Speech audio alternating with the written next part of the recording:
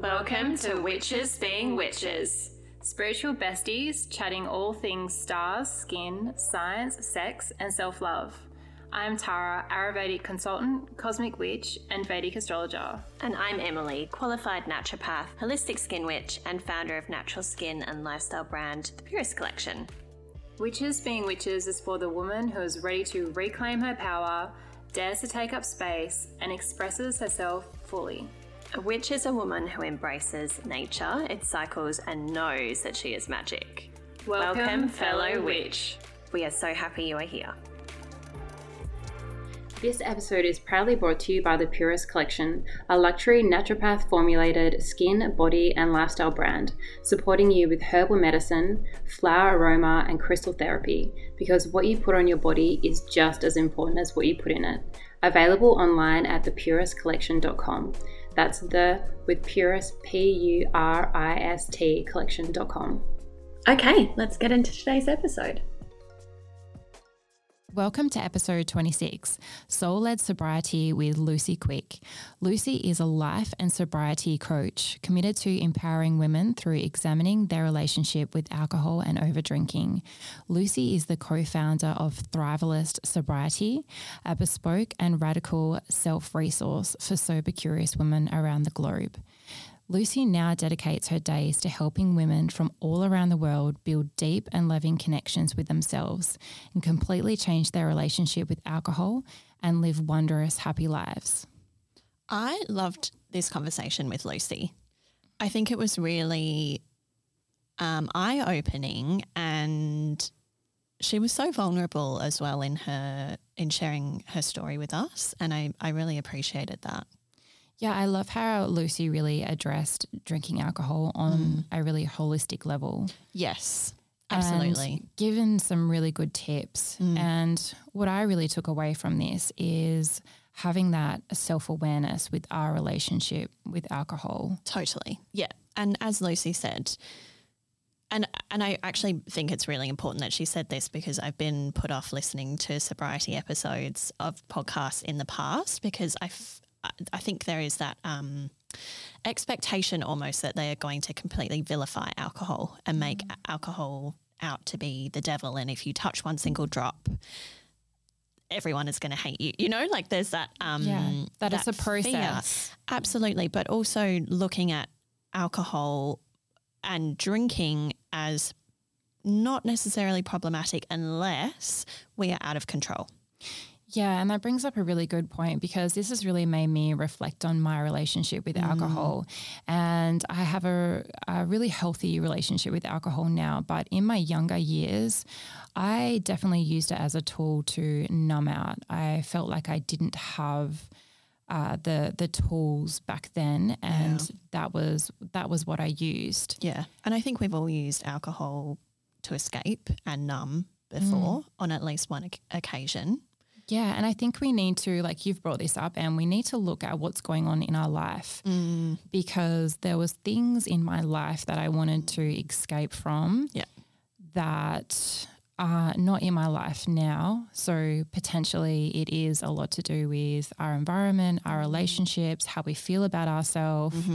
And so this is why it comes down to that self-awareness. It's how we're feeling about ourselves, how we're feeling about our relationships in life, and and where we're going. Yeah. What are we escaping from, and how are we escaping from it? And I think, as we touch on in this episode, alcohol is a massive industry, and especially in Western culture, a very acceptable, normalised, glamorised practice almost. And if we are looking to constantly escape and we are losing control and moderation through attempting to escape, kind of coming back to that self-reflection, and as you said, Tara, really analysing our relationship with alcohol and with drinking and escapism generally.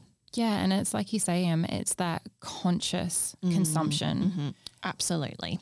And that's what we're all about. So Em and I I have the occasional drink. And so it is very much, just how we can look at this through a different lens and being conscious when we are consuming. Yeah. Are you consuming alcohol because you enjoy that beautiful glass of wine and sharing that beautiful bottle of wine with your friends and having amazing conversations? Or are you doing it because you hate your life and hate your really relationships? bad day. Yeah, exactly. And because you just want to feel nothing for a minute. Yes. And is that something that's starting to happen on a daily or weekly level? And if so, is it time to check in and instead really process what's going on in your life and look at and process that instead of looking for an escape route? And I think Lucy provides some really incredible tools, obviously through Thrivalist, her business, but also in this podcast episode, I think she was really generous in sharing some incredible navigation tools here. Yeah, some concepts that I'd never heard before. So I'm really excited to share this episode with you, fellow witch. Yeah, as always, I think it's a really empowering conversation and we hope you enjoy it. Welcome, Lucy, to Witches Being Witches. We're excited to have this conversation with you. And we would love to start off with, what is your sun and rising sign, if you know? Hi, ladies. Thank you for having me. My sun I'm a Leo sun and a Sagittarius rising. Oh, I love that. I don't really know a hell of a lot about what that means, but I'm a typical Leo, I think. Yeah, well, the Leo is that loves the limelight, loves the more of an extrovert, and is like that brave, the courage, really wanting to be, out there, seen on stage. A little bit fiery? Yeah, a little bit fiery. Yeah. Passionate. Yeah. And the rising Sagittarius is that adventure seeker, wanting to get to the truth, about the philosophy and traveling as well. Yeah, definitely all of me.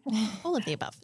All of the above. And do you know your human design type, Lucy? Yes, I'm a manifesting generator. Oh, yes. Yes, most of our guests are manifesting generators for sure. I think that works really nicely with the Leo sun. Definitely makes sense. Interesting.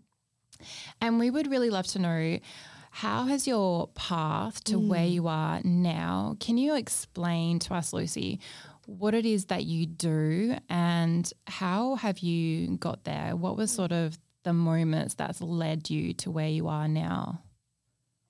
Yeah, absolutely, Tara. So I run an online community for women to help change their relationship with alcohol. And it's really my mission to offer like a really safe, judgment-free space for women to question their own relationship and get the support they need to actually get help and to stay sober. And so this business is all, it all stems from my own personal experience with alcohol, which in 2018, I found myself in a really dark place, and I'd been using alcohol for 20 years in an unhealthy way. So I'd always had an unhealthy relationship with alcohol since the first time I started drinking. And it took me, I don't know why, this is the thing that kind of I'm still trying to work out, but it took me 20 years to understand that I was never going to be able to drink alcohol. And 2018, I had a 6-month-old baby and a 4-year-old daughter. And I was in a really unhappy marriage. I was working for a business, just in a really unfulfilling marketing role. And I was using alcohol to escape and to numb. And I was really stuck in an addictive cycle, alcohol addiction. And it was nearing Christmas towards the end of 2018, and things sort of ramped up. I was fighting a lot with my ex-husband. Work was really stressful, trying to meet deadlines and being treated really poorly by management. And it was a very male-dominated work environment. So I felt a lot of pressure and a lot of stress. So I was drinking more and more and more. And it was actually Christmas day, 2018, I had a shocking day. I drank way too much. I blacked out and made an absolute fool of myself in front of, my parents and some extended family as well. And I ended up going to, pretty much uninvited, or invited myself to a friend's gathering where she basically put me in an Uber and sent me straight home. I didn't have any shoes on. I was a mess. And I can't remember any of this either. This is all a big blackout. And the next morning I woke up, Boxing Day 2018, and looked at my phone, and there was a pop-up on it that said, it was from Uber, and it said, your account has been deactivated. And it was just this moment of realizing, like, first of all, I don't even remember being in an Uber, let alone what I did in the Uber. And, it's all funny at the time. And I remember ringing my friend and we kind of laughed about it. And I'm thinking, but this is actually not funny anymore. So that was this wake up call that I sort of needed to realize I was just one step away from doing something that could really damage my life, hurt myself, hurt my family. And so it was that moment that I realized, okay, I really do have a problem and I need to change the way that I drink. It wasn't actually that wasn't the last time I drank. I had one more experience of drinking, and I went to a wedding, and I had I had a mantra written on the back of my hand saying, today I will moderate, today I'll moderate. And I would say it over and over in my head. I had a plan to drink, all the water, eat a big meal, have 2 glasses of champagne, go home with my husband, and that would be it. But of course, after the first glass of champagne, all of that went out the window, and another blackout night. And I didn't make it home with my husband. I stayed out all night. And it was actually that experience that I needed to really prove that even putting 100% effort into moderating, I still can't seem to manage this. And so it was that moment that I decided to stop drinking. So that was my last sort of big hurrah. And I began a journey of just, tuning into my intuition and starting to really ask the universe for guidance around, well, what do I do? What next? And it was New Year's Eve, and I was sitting outside meditating, and I hadn't had a drink, so I was sober. And I'd written out a journal, sort of, these are the things that I want to achieve this year. I don't often share this story, but it's just coming out. I think you girls are the perfect audience for it, and your listeners would totally relate to this. I actually had this experience of seeing a really bright light fly up the hillside. I was at my parents' farm, and it was all countryside. So there was no lights, there were no cars, there was no people around. It was dark. It was New Year's Eve. And I saw a big bright light flying up a hill, and it sort of like just went over my head. And I honestly, in that moment, I didn't know what had happened. I couldn't really understand it. And it wasn't until like 6 months later that I started to investigate more around this sort of thing that I realized this was a huge, perhaps an angel, I'm not sure, but there was something spiritual in that moment. And so from the 1st of Jan onwards, I stopped drinking. And what I realized really early on was that there were really only a couple of options for women like me, and it was AA or rehab. And I went to my doctor, and she said, I'll go to AA. And I did go to AA, but I really didn't feel connected, or I didn't feel empowered and inspired through my personal experience of AA. It was actually, for me personally, and it's different from everyone, but I felt quite depressed after an AA meeting, or I actually felt quite anxious going to one because I knew that I would feel depressed after. So what I realized was there's actually this, not just an opportunity, but there's like a missing piece to this puzzle for women like me who want to get support and feel really excited about their experience of quitting drinking. And so I trained to become a life coach, and I co-founded Thrivalist. I've since bought the business off my ex-business partner, but we created this beautiful platform with courses, and there's community, there's coaching calls, and we've supported over 4,000 women now since. Wow. Yeah, it's been massive since the middle of July 2020. And so that's my story. But yeah. Thank you for being vulnerable to share that. Oh, that's fine. What a beautiful gift that you've been able to turn around your experience and help women. And as you said, actually empower women, which is really what we are about with this podcast, empowering women. So yeah, that's really beautiful. Thank you. Thank you very much. And I'd love to ask, Lucy, when you were before you stopped drinking, you spoke about your relationship being unhealthy to alcohol. Did you realise at the time that there was that unhealthy relationship, and what did that look like in the lead up, or was it those last two final events that you realised it was like that? No, it really wasn't. It basically, from when I first started drinking at the age of 14, I realised that alcohol affected me differently to other people. And I grew up in a society where alcohol use was modelled to me by my parents. Yeah. I saw it in the media. I saw it on movies, on the TV. And so I became conditioned from birth to believe that this thing called alcohol is a really important part of life.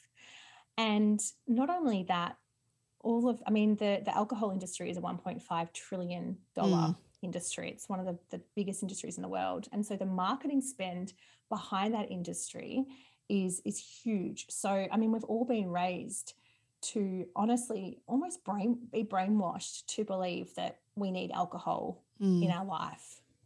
And some people can drink normally. So I'm absolutely not against alcohol, but what I am really what I'm really passionate about is communicating that message that some people just have this perfect storm inside of them, and that can be a family predisposition to alcohol addiction. It can be a mental health condition. So I had anxiety, I had social anxiety. I also had a really low self-esteem and low self-worth as a teenager. And I was also addicted to cigarettes from a really young age. So I kind of had that in me to become addicted.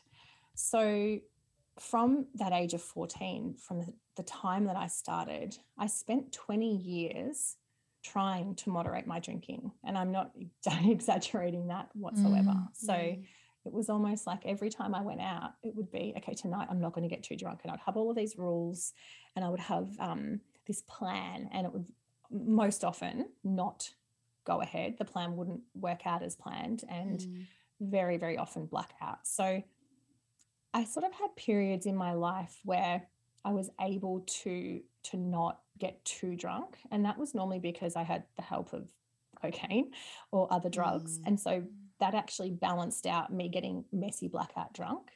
But when I was just going through periods of just drinking, I would spend most weekends in a remorseful and anxious state of regret over what I'd done and, the person I'd been. But I still didn't believe it was possible to have a really fulfilling, full, joyful life without alcohol because of that conditioning and that brainwashing. So, yeah.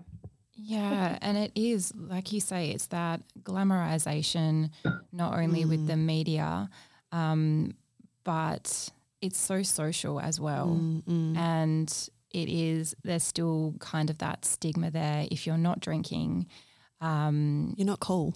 Yeah. Yeah. Especially when we're younger, I think.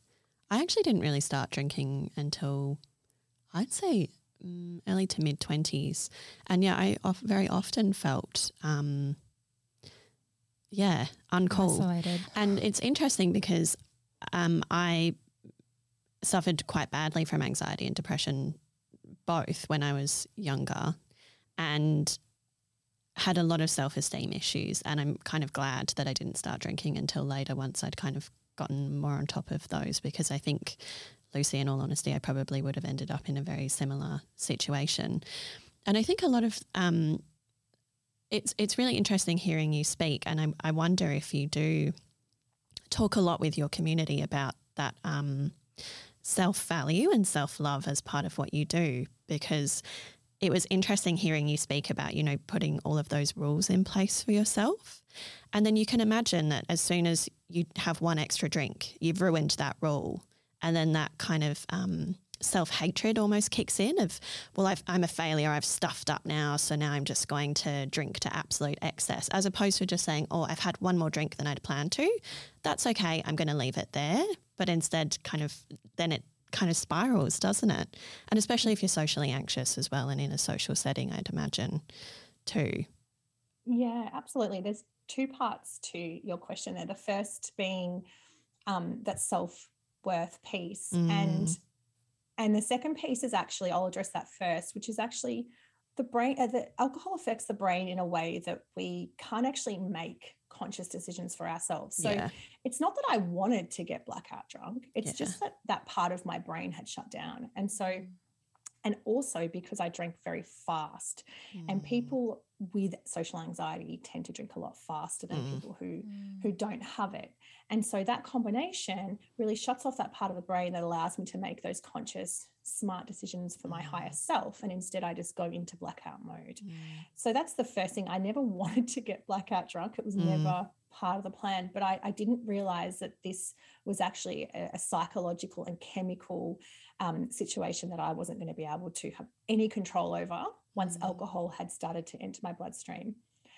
And then the second part is, you mentioned self-worth, and this is the first thing that goes out the window when you have a problem with drinking. Yeah. Because everyone who has come to Thrivalist will say, I just loathe who I am. And it really takes you to that place of not even wanting to look at yourself in the mirror.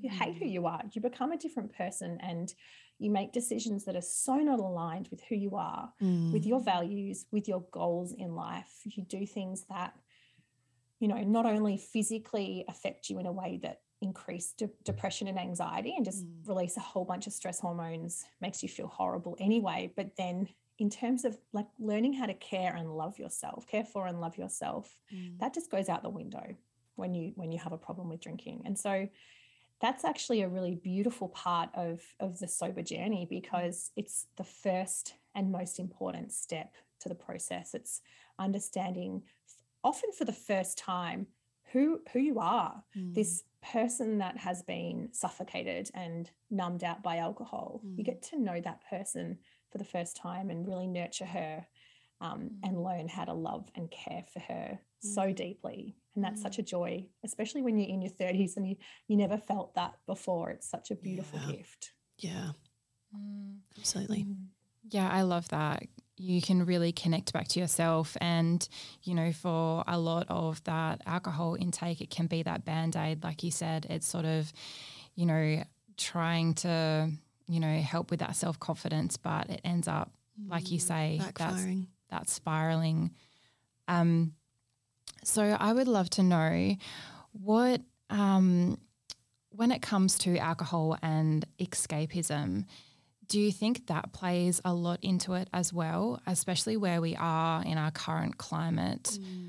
Do you think that plays a big role? I know for myself, I don't typically really drink much anymore, but before I stopped, I was looking at my motivations behind drinking, and a lot of the time, if I'd had a really busy day or there was something that I wasn't wanting to mentally think about anymore, that is when I would go to reach the alcohol. And I found that pattern, and I don't think, unless you have that self-awareness, because alcohol is seen as so accessible and so just normal, that we don't pause before we do that, before we have that behaviour. So I'd love to know if that's something that in your society that you're building, is it a escapism metric as well? Absolutely. It's when you think about what alcohol does to the brain. So it artificially releases a whole bunch of beautiful feel-good chemicals and dopamine, endorphins. It feels really nice to have a drink initially, but what a lot of people don't realize is that to counter the numbing effects of alcohol, the brain will release a a surge of stress hormones like cortisol and adrenaline, which actually stays in the body for longer than the nice feeling of alcohol and makes us feel so much worse. So drinking to numb is actually a really counterproductive thing to do. You end up feeling worse. But the brain, it's really interesting. We remember the feel-good feeling more than we remember the shit feeling. It's just the way that we're built, human beings. So we don't think about, oh, drinking, it makes me feel really crap. I mean, yes, we do sometimes, but more often than not, we're like, drinking makes us feel good. It's a social thing to do. There's like a happy kind of vibe when we think about sitting with friends drinking, but actually that's all an illusion. It really is an illusion. And so in terms of numbing feelings and emotions, when you think about this habit that people fall into, which is using alcohol when they feel something, when they feel stressed or they feel a trigger that might make them have to kind of think about something that is unpleasant, or anything like that, or deal with a stressful moment or an argument with a loved one, it makes sense that we reach for that thing, like you said, that's so socially acceptable because it literally makes us feel better in that moment.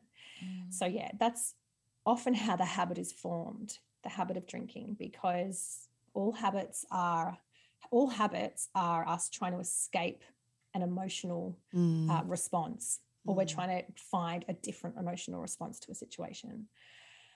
So yeah, it's all about escapism and using it as a coping mechanism. Yeah. We did an episode on instant gratification recently. Yes. And we were talking about the fact that dopamine hit, and however we get it, whether it is through alcohol or whether it is, chocolate or social media addiction, like we are constantly seeking that dopamine hit because it's so easy and quick to get.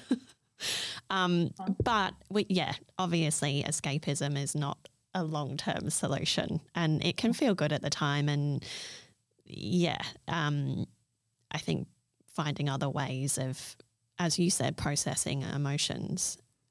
Yeah, I would love to know what techniques really supported you on your journey, Lucy. Especially in those early days, because it can seem really overwhelming to go from, like we said, that really quick fix to finding something else instead, especially when you are so deep in that self-loathing, I would imagine. Yeah, absolutely. So something I worked out really quickly was I had to find my dopamine hits in healthy ways. And because I was doing so much research into alcohol addiction in the brain, I started to understand that alcohol was just a purely artificial high. And so what I wanted to do was look at ways to build up that dopamine bank essentially in healthy ways, incrementally and steadily throughout my day. And I mean, that took a few weeks to get through the physical cravings. And I'll talk about cravings as well, but just building up that storage of dopamine and creating new healthy habits throughout my day that I still have up to this, like it's been nearly 4 years and I still have all of these healthy habits, it has been such a huge supportive tool for me in sobriety. And the second thing I was just going to talk about was like actually getting through cravings and triggers. So cravings and triggers are slightly different. A trigger will be like an emotional feeling that we'll start feeling and we'll want to escape from that in some way. And I worked out really, really quickly that what my triggers were. And I had a few that were to do with family, definitely my husband at the time, and, stress from work and my kids feeling overloaded. And I would feel these emotional triggers, and I realized that if I just sat in them for a moment and realized that they're not going to kill me. I'm not going to die from feeling like this. Instead, I'm going to process what's coming up and then be able to make, have some really key learnings into who I am as a person. That's when I would feel like I'd really grown as a person on the other side. And I mean, a main one was this feeling of, like a trigger that we receive now is so deeply tied to childhood triggers, right? Yeah. So we can draw it back to things that happened when we were kids. But for me, it was like not being heard, not being respected. And I really found that in my marriage that was going on quite a bit. And it was so hard to not just want to grab a bottle of wine and drink to kind of escape, but I had to sit with it and I had to journal about it. I often found myself like crying hysterically. And that was a really powerful and wonderful tool that I used in early sobriety, and really encourage all of our members to do as well. There's nothing wrong with crying. It's how we can process what's coming. It's how we manage our emotions after that really matters. And so, yeah, crying, journaling, hot shower, but making sure I wasn't escaping from what was coming up, but really processing it and working it out. And, you know, I was about to say unfortunately, but not unfortunately, it led me to leaving my husband, because without that numbing agent of alcohol, I had to see things clearly and see what was going on and then work through it. And I basically spent a year coming up with a plan for how to get out of that marriage, because I could just see it was so unhealthy. And that's often what happens in sobriety, is we have to deal with the stuff that we kept running from for so long. But it's a really important process. Absolutely. Yeah, I love that. It's so deep. It's so deeply, all these things that we're, like you say, we're running from. And I think in my journey as well, I have, just like you, Lucy, really thought about, okay, why did I want the alcohol? And then being curious about it and being like, oh, I'm not wanting to think about this, and then sitting with that and then not needing to choose it. But like you said, I think that is a skill to develop. In my younger years, I did have, I was drinking alcohol quite a lot, and it was really that escapism metric. And now throughout my corporate career, I was always going to marketing events and always going to these big functions. And the best rule that saved me in that was that when I'm working, I'm not drinking. And that really saved me, because I just saw how people's behaviour changed and the things and events that would happen and what alcohol would fuel. And that was really enough in my corporate years, seeing that really turned me away from it, because I could see people's personalities literally change before my eyes. And I find that really interesting, because on that spiritual perspective, they say that alcohol displaces the aura. So, and the spirit, they say it's like you've been taken over by another spirit, and that's literally a spirit. Yeah, like literally like a bad spirit. Like you've opened up your aura and now you're susceptible to whatever. So I find that really fascinating, because, and like you say, Lucy, I think depending on, who you are, alcohol affects us in different ways. But for some people, they become completely different people. And so I think it comes back to the mental health of things as well. What has been your experience with not drinking and mental health, and in your Thrivalist Society now? Do you have any stories about people that were really suffering with their mental health, and potentially people not even knowing that alcohol is affecting their mental health? Yeah, we have so many stories like that. I just want to quickly touch on what you mentioned before, if that's okay, about not drinking and not mixing work and alcohol. I think that's so smart of you. And I wish that I had taken that advice myself, because there's just been so many drunken work events that, it gets close to ruining your career, basically. And I think that it's just not acceptable for it to be so easily accessible, especially around work colleagues and promoted at work events and things like that. So well done you. Thank you. So good. And in terms of mental health and alcohol, the link is undeniably strong. And yes, pretty much everyone who has come through Thrivalist will say that within a few weeks, their mental health starts to improve. And for me, I mentioned before that I've suffered from anxiety. I started seeing a psychologist when I was 14. And that was the same time that I started drinking. And I always just thought that I had really, really bad anxiety. And I've been on and off antidepressants. I've basically been seeing a psychologist for that long, so 20, 25 years. And it wasn't until I stopped drinking that I started to not feel anxious. And so obviously when you drink on antidepressants, you are basically you're countering the effects of the SSRI. So stopping drinking alone, and I wasn't on medication. I'm actually back on medication. I wasn't when I first stopped, but my mental health was so good. I felt happy. I felt clear-headed. My energy levels were great.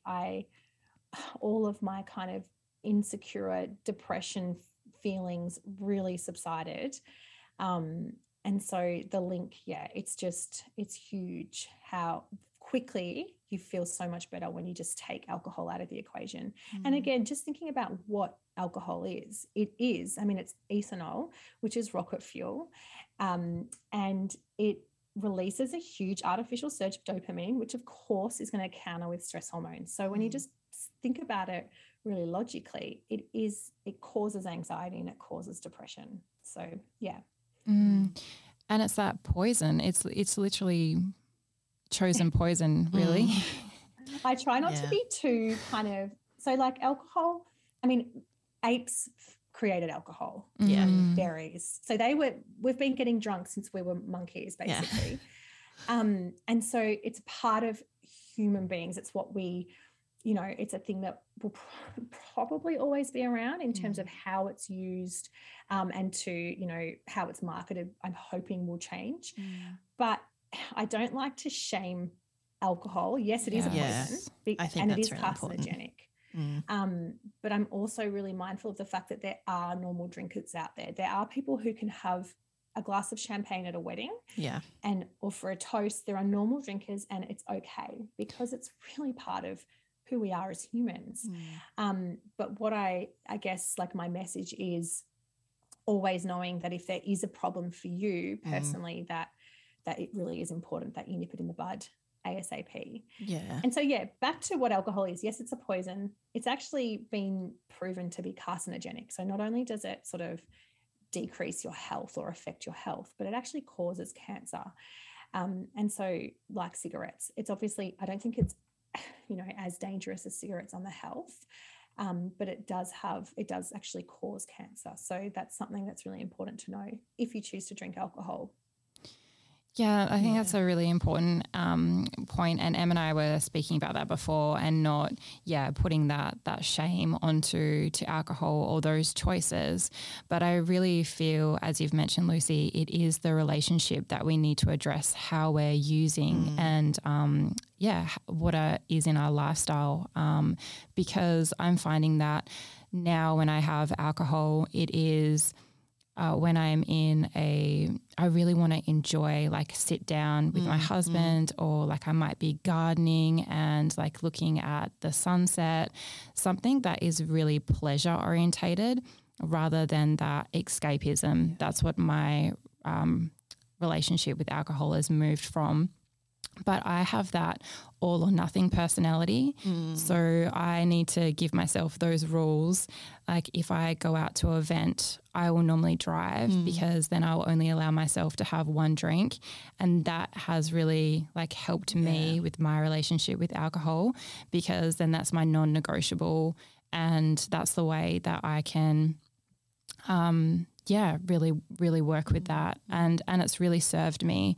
And now I, have such a better relationship with alcohol and just use it as, I'll really enjoy it. Like I'll get a really, really beautiful wine, like a biodynamic wine. And so it's got, the beautiful flavors, and then like just enjoy it and not do the excess like I would when I was younger. I was just, drinking to drink to get the feeling, to get that escapism. So I think that is really important to distinguish. Absolutely. And so do you find now that you are able to just stop yourself whenever you want to stop? You've got full control over it? Yeah, I have full control now. Yes, definitely. But when I was younger, I didn't have that, no. That's good. So you've actually rewired your brain around your drinking habits, and that is also possible. And we kind of teach that in Thrivalist as well. You don't have to stop forever. It's just about really addressing why you drink and looking at those root causes and making sure that you're drinking not for the wrong reasons. And we always recommend, it's a really great idea to take a break off completely to do that work, because it's important to kind of feel the joys of sobriety and start to give yourself that space to do that deeper work. It's super important. I like what you said. Oh, sorry, Lucy. Sorry. No, you're a great example of someone who's kind of done that hard work on your own to completely change your relationship with alcohol. And it's not easy. So well done. Really Thank you. And like you say, Lucy, I needed to take a break and I wouldn't have had that awareness without taking a break. Exactly what you said. Yeah. And, it also comes down to current life situation as well. Like, are you in a happy relationship? Have you got a supportive partner who is willing to, be there for you and love you? Are you in a job that brings you joy? All of these things play a role in how we manage our relationship with alcohol as well. Yeah. So, yeah. It's holistic, isn't it? Like with anything. It really is. Yeah. Absolutely. And I think it's interesting, as you were both saying, taking that break is important. And especially when we look at it from that dopamine viewpoint, that dopamine, it's our reward system. It's our feel-good reward chemical. And that dopamine reward system can be reset, but we need to kind of almost take a break from what it is that is giving us that dopamine addiction. And it's interesting, talking about alcohol and drinking to excess and losing that sense of control with alcohol. I can definitely see parallels there, and that dopamine reward system parallels with that too, to other addictions, like sugar, for example. Like, sugar is in almost everything, and we are addicted to it, and it's normalized because it is in so much. But like, sugar is as addictive as cocaine and heroin. And having a break from sugar even can reset that dopamine reward system. And again, I think it's just everything in moderation, isn't it? Yeah. Well, psychologists say that we humans can become addicted to anything, any behavior. Yeah. Some people can become, I know this is really bizarre, I was reading about it the other day, people become addicted to eating paper. And it's really bizarre how how a habit starts as just a little habit, and the brain very quickly creates that dopamine hit out of that habit, and it builds up over time. And so, absolutely. Sugar's another huge one. We often sort of say to our members, don't worry too much about sugar to begin with, because coming off alcohol, if you need to have a bit of sugar, you're going to be craving sugar. And in fact, early sobriety, you crave sugar. You crave, obviously, the sugar that's in alcohol, you're no longer getting anymore. But also that dopamine hit, it's very similar to the hit you get from alcohol. Yeah. So a lot of our members are like, why am I eating a block of chocolate every night? And it's fine. It's honestly, it's like, if that's what you're doing instead of drinking, that's okay. We'll get off that next. And it's a lot easier to get off sugar than it is to get off alcohol. Yeah, one step at a time. Yeah, absolutely. Can you talk to us about what it was like for you going sober, especially, tell us, did you go completely cold turkey? How did you find that? Because obviously, as you said, then that can bring up that craving, because going cold turkey is hard, as with any addiction. Did your friendship and your lifestyle change? Yeah. Like, did you not want to hang out in those environments anymore that were really conducive to drinking? Yeah, I'd love to know. So do you want me to talk about the friendship one first, or the cravings, early sobriety, or all of it? I guess all of the above. Like, how did you navigate, especially early on? So it's so long ago. I started, I love this question, because I don't really think about it anymore. I'm so in this world of but very early on, I bought myself a journal, and not very early on, the first day of sobriety, I wrote on my journal what I had to do every single day for, I think my goal at the start was about 6 weeks of sobriety. I just wanted to take a break to reset and work out what the hell to do next. And the 3 things I had to do, I had to not drink alcohol, I had to not smoke because I smoked as well, and I had to move my body.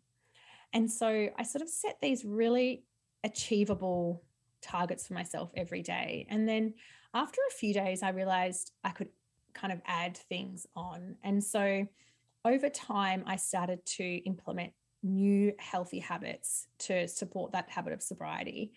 And it really was about, I had a mantra like determination, dedication, consistency, showing up for myself every day, knowing how much I wanted this and being really clear about why I wanted this, which was because I knew alcohol was always going to keep me small. I just knew it. And so repeating that in my mind, reading over that journal and that mantra, reminding myself constantly of why I was doing this really helped keep me on track. And yes, I had cravings. I knew that I'd taken breaks in the past, so I knew what the alcohol craving felt like. And I also knew, because I very quickly started researching, I knew that it would only last a couple of minutes. I would get through the craving. And every craving I got through, I was rewiring my brain. I really loved kind of visualizing that process happening in my brain of changing my habit and behavior, knowing that this wasn't going to be a long-term feeling. I also created a toolkit of tools to use when I had a craving. And there's one called Play the Tape Forward, which is visualizing, if you do choose to drink, the sequence of events that would happen. It wouldn't be one drink. It would be a whole bottle, maybe 2, and how I'd feel the following day. And then visualizing, if I didn't drink, how I would feel, how proud of myself I'd be, and, how great I'd feel the next day. I also really quickly worked out that there was actually 2 voices in my head. There was this voice that I called my soul voice, so Lucy, my soul Lucy, and there was this really nasty voice that would tell me to drink. And it's quite a very popular tool in the sobriety space, and we use it at Thrivalist. It's called Addictive Voice Recognition Tool, and it's really naming that wine witch. We call her the wine witch. Oh, I love that. We call her the wine witch. So calling her out and talking back to her and telling her, you're wrong. I don't want a glass of wine. I don't need a glass of wine, because her voice can be so loud in early sobriety. Everyone's doing it. You deserve this drink. God, look at those people. They're having a great time. You can just have one. And that is all a lie. And she stems from the part of our brain, which is the reptilian part of our brain, which thinks that alcohol is really important for survival. But anyway, so being able to, associate between those 2 different voices and just getting really clear about building that connection with Soul Lucy was really, really important. I started meditating and I started to feel so deeply connected to a higher purpose, or, what I call now the universe. And really, it was so incredible how all of these synchronicities started happening and led me down this beautiful path to where I am now. And that just happens to me every day now. But that became so much louder in sobriety. So really leading into that connection.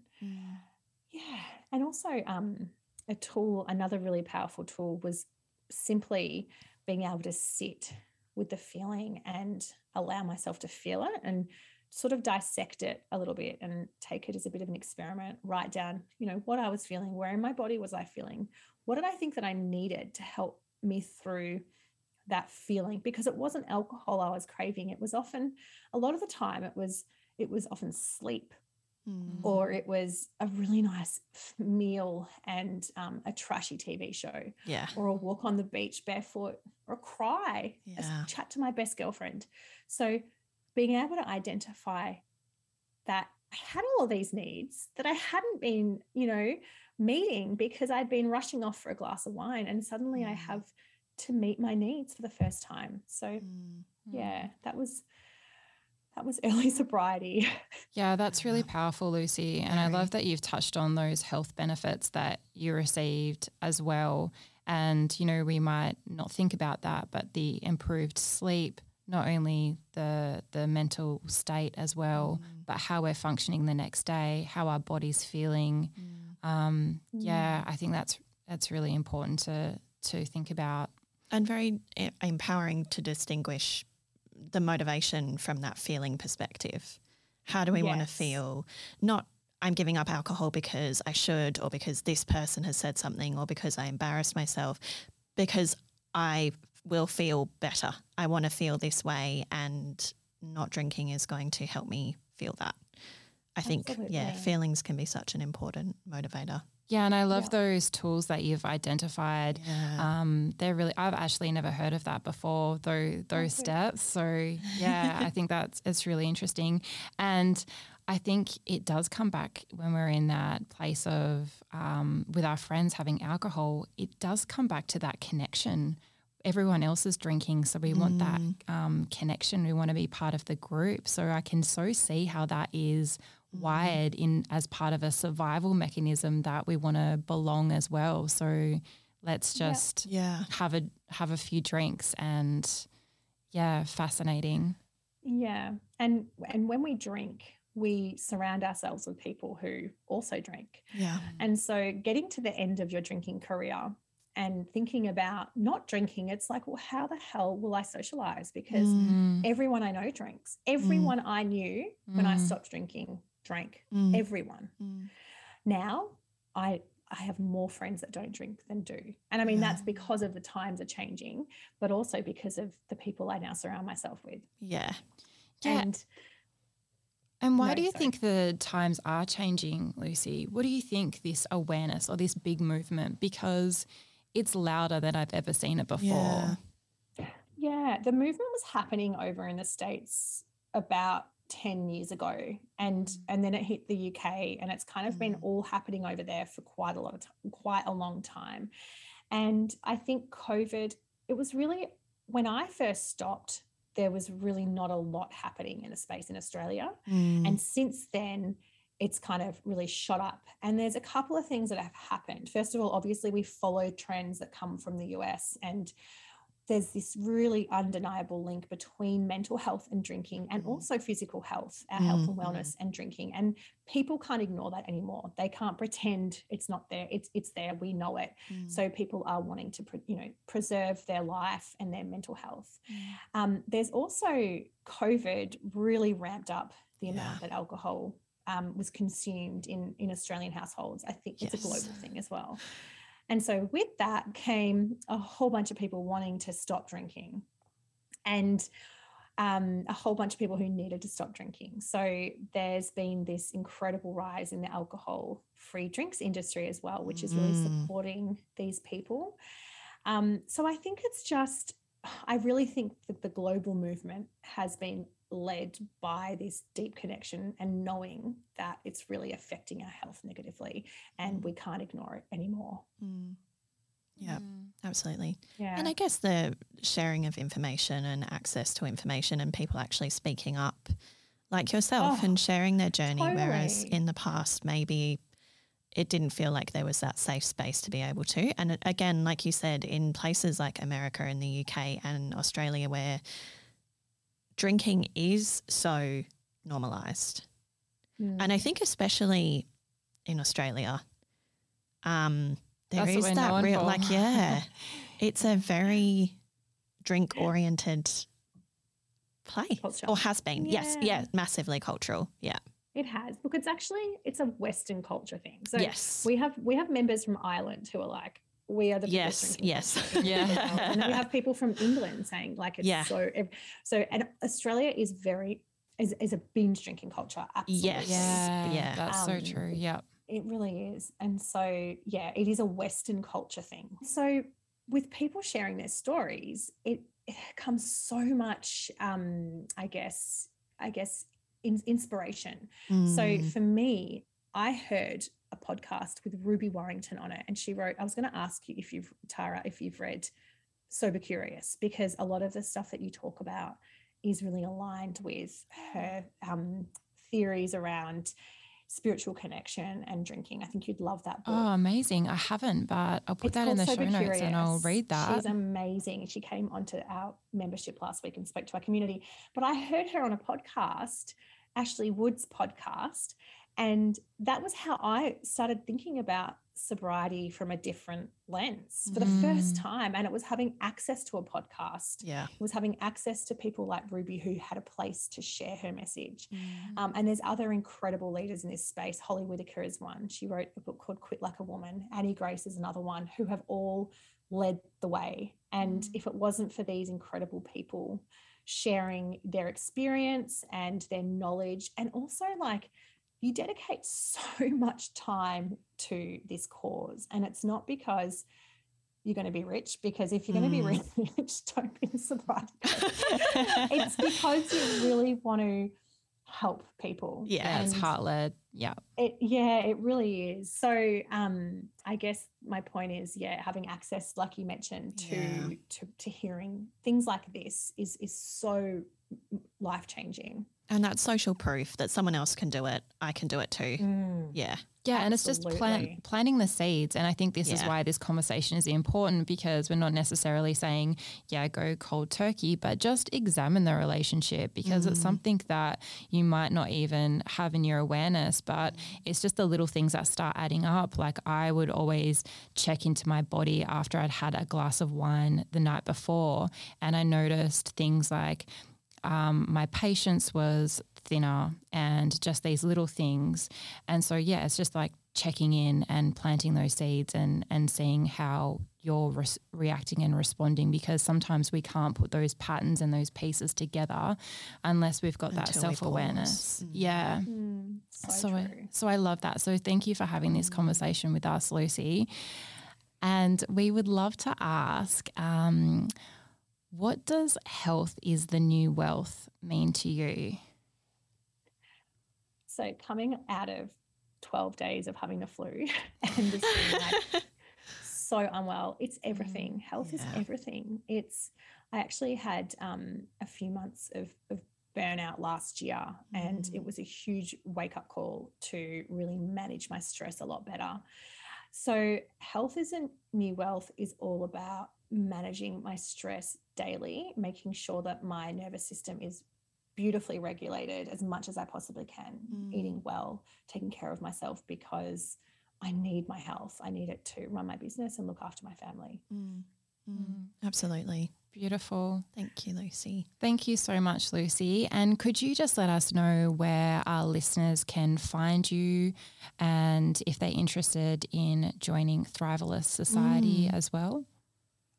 Thank you so much for having me, ladies. So it's Thrivalist Sobriety. Oh, sorry.